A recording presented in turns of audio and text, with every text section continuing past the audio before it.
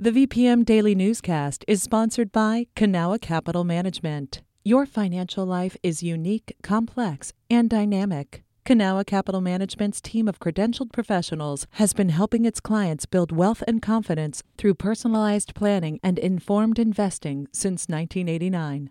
Learn more at cancap.com. That's KANCAP.com. You're listening to the VPM Daily Newscast, the recap of today's top stories in Central Virginia. From the VPM Newsroom in Richmond, I'm Benjamin Dolly. When real estate prices go up, the city of Richmond takes in more tax revenue, and prices have gone up so much the city has millions more than it expected. Jad Khalil reports on how Richmond wants to spend that money. The city of Richmond received $21 million more than it expected in real estate taxes. Now, City Council will have to decide where all that money goes. As it stands, there's a proposal to allocate about $17 million to several city agencies and to area nonprofits. Public safety agencies could get money for pay raises. The police would get $2.6 million, and the fire department could get $1.9 million. City officials are aiming to bring salaries in those departments in line with comparable jobs in neighboring counties. There's also millions of dollars set aside for inclement weather shelters, which the city is behind schedule in opening. Council will get an update on those operations later this week. These spending priorities, as well as real estate tax rebates, will be voted on at a meeting next week. Jad Khalil, VPM News. Charlottesville City Council announced it hired a new police chief during a Monday meeting. Michael Kochis, who for about 2 years served as Warrenton police chief, will become Charlottesville's top cop beginning January 16th, according to the Daily Progress. Rashal Brackney last held the position, but was fired by former city manager Chip Boyles in 2021. The position has been vacant since then.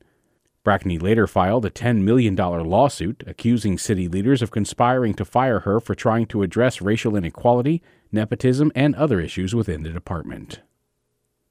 Chesapeake school officials sent a letter to families last week about a community group meeting on school grounds. It's called the After School Satan Club. Catherine Hafner with partner station WHRO News has more. It started with a flyer for a club meeting on December 15th at B.M. Williams Primary School. Here's the headline: "Hey kids, let's have fun at After School Satan Club." The flyer says it would include science and community service projects, puzzles, snacks, and more. The group behind it, called the Satanic Temple, describes itself as a non-theistic religion that views Satan as a literary figure. Superintendent Jared Cotton says in the letter to parents that the district has long allowed community groups to use school facilities outside the school day. Cotton says officials can't lawfully discriminate against such groups based on religion. Chesapeake's not the first place to encounter the issue. The Satanic Temple sued a Pennsylvania school board this spring for denying a school club proposal. It's held the clubs across the country. Cotton says the club is not endorsed by the school district and has no employee sponsor. The next school board meeting on December 12th will discuss the topic. That was Catherine Hafner reporting. Also, a brief disclaimer to note that Chesapeake Public Schools is a stakeholder in an organization that holds the license for WHRO stations. Governor Glenn Youngkin says he, quote, completely disagrees with former President Donald Trump's call last week to terminate the U.S. Constitution. Tuesday, at a Wall Street Journal event, Youngkin suggested Democrats had also taken aim at the founding document. I've watched the other party really erode many of the constitutional principles that I hold dear, and as Republicans, we should not contribute to this. In a statement, Democratic Party of Virginia spokesperson Liam Watson said he was pleased to see Youngkin disavow Trump's comments, but questioned why it took him so long. Trump's Saturday post on his social media site repeated false claims of election fraud and urged the suspension of, quote, all rules, even those found in the U.S. Constitution. A special grand jury investigation released this week details failures by Loudoun County public school administrators that led to the sexual assault of 2 students. The grand jury, convened by Attorney General Jason Miyares, claims the assaults were preventable. The investigation says that the district failed to intervene with the student charged with the assaults on multiple occasions, including before and after a transfer to another school where the second assault occurred. The report also includes several recommendations, like greater transparency with the community surrounding serious incidents.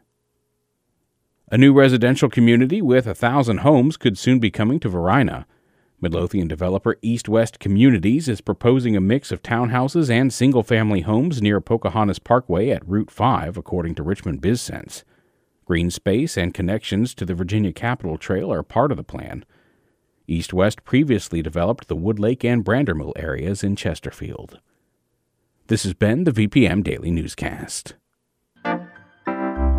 Some of these stories may have changed since the newscast was recorded.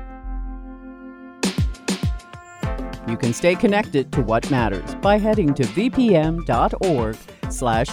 or follow us on Facebook, Twitter, and Instagram at MyVPM.